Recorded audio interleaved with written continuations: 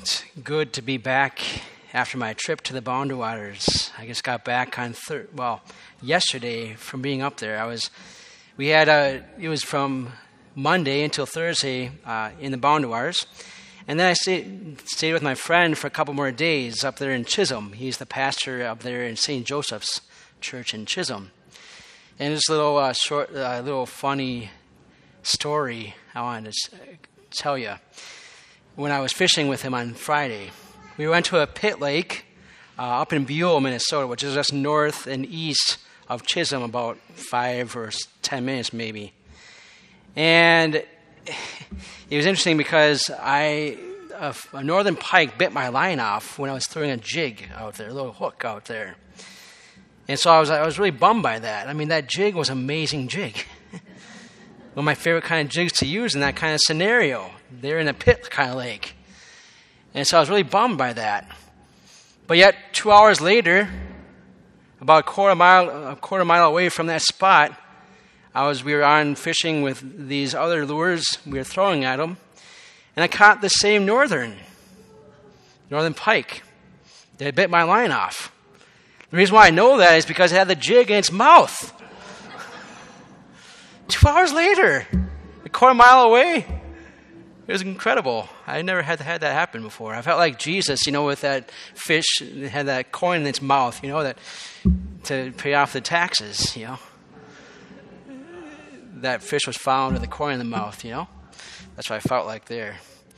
It's never happened to me like that before, but it happens, I guess. Praise God.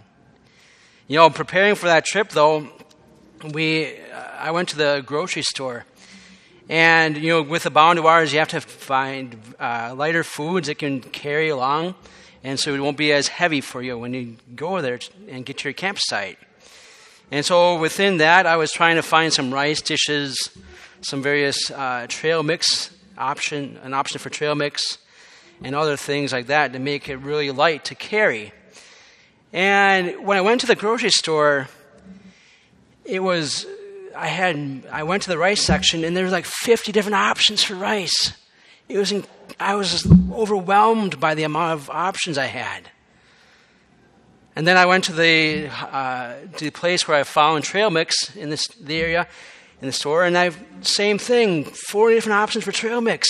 I'm like, how am I supposed to choose from all these different options?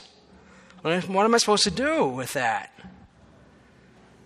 But yet what's interesting is that our culture thinks of that as being a way of true freedom.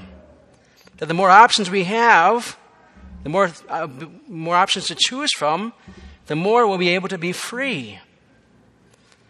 And yet, I didn't experience that there.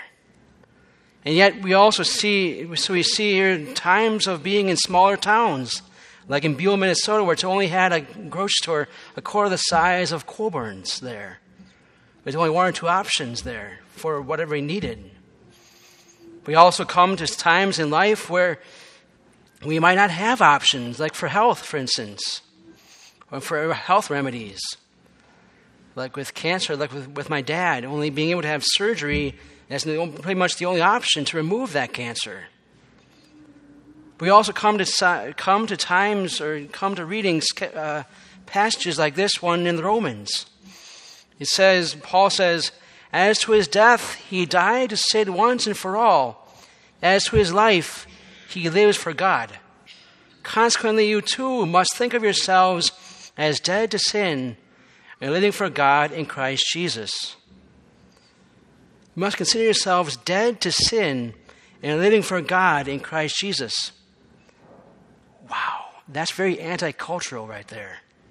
There's only really one option we have, and that's to follow Jesus and die to ourselves in sin. But yet that brings us true freedom, we know as Catholics, as Christians. What about that?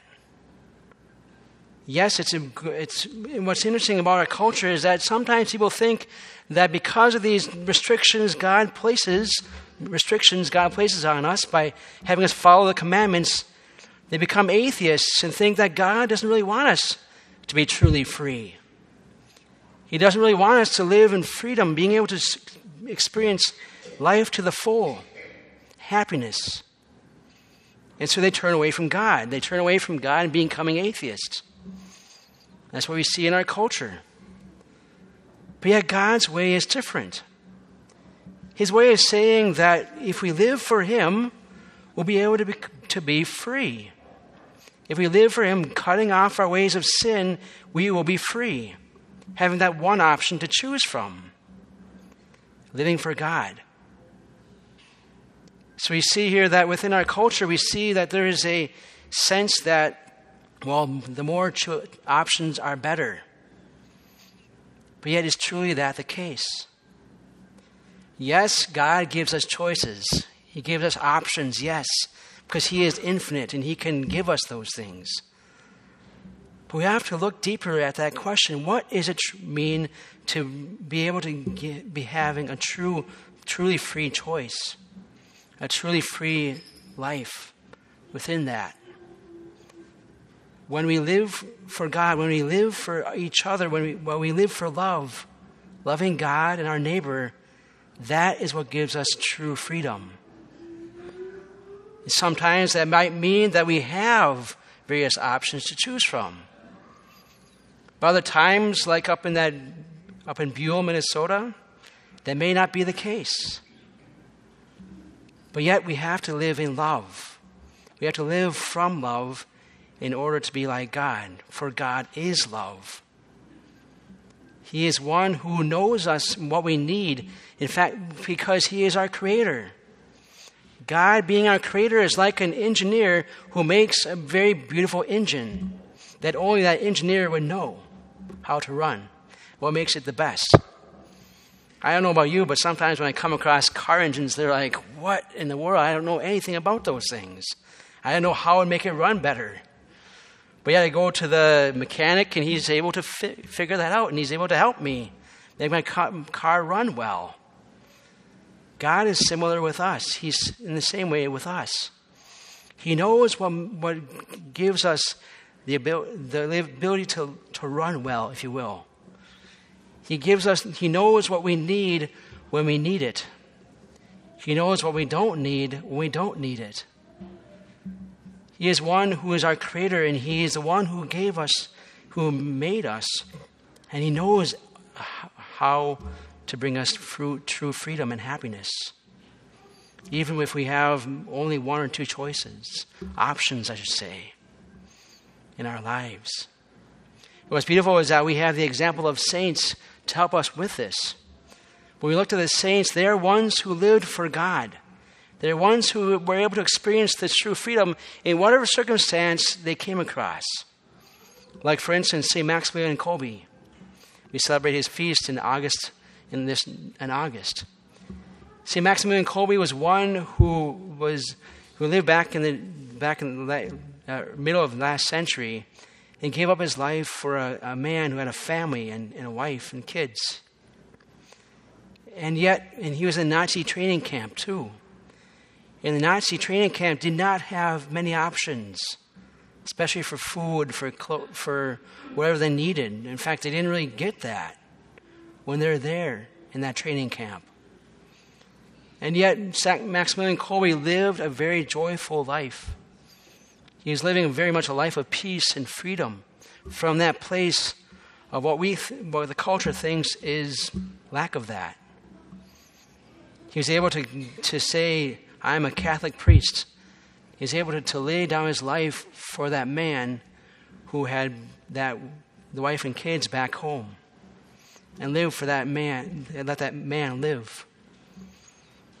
What a great witness we have in freedom there in St. Maximilian Kolbe. But what great witness we have in the saints in being totally free to love God above all things, and loving their neighbors as ourselves. That's what we are called to strive for, that way of love. And that's what will be giving us true freedom when we live from that love. So as we come to this altar, let's ask our Lord that we may be able to love God more in our hearts, and may be able to love our neighbor as ourselves, and so be able to experience true freedom regardless of how many options are out there for us.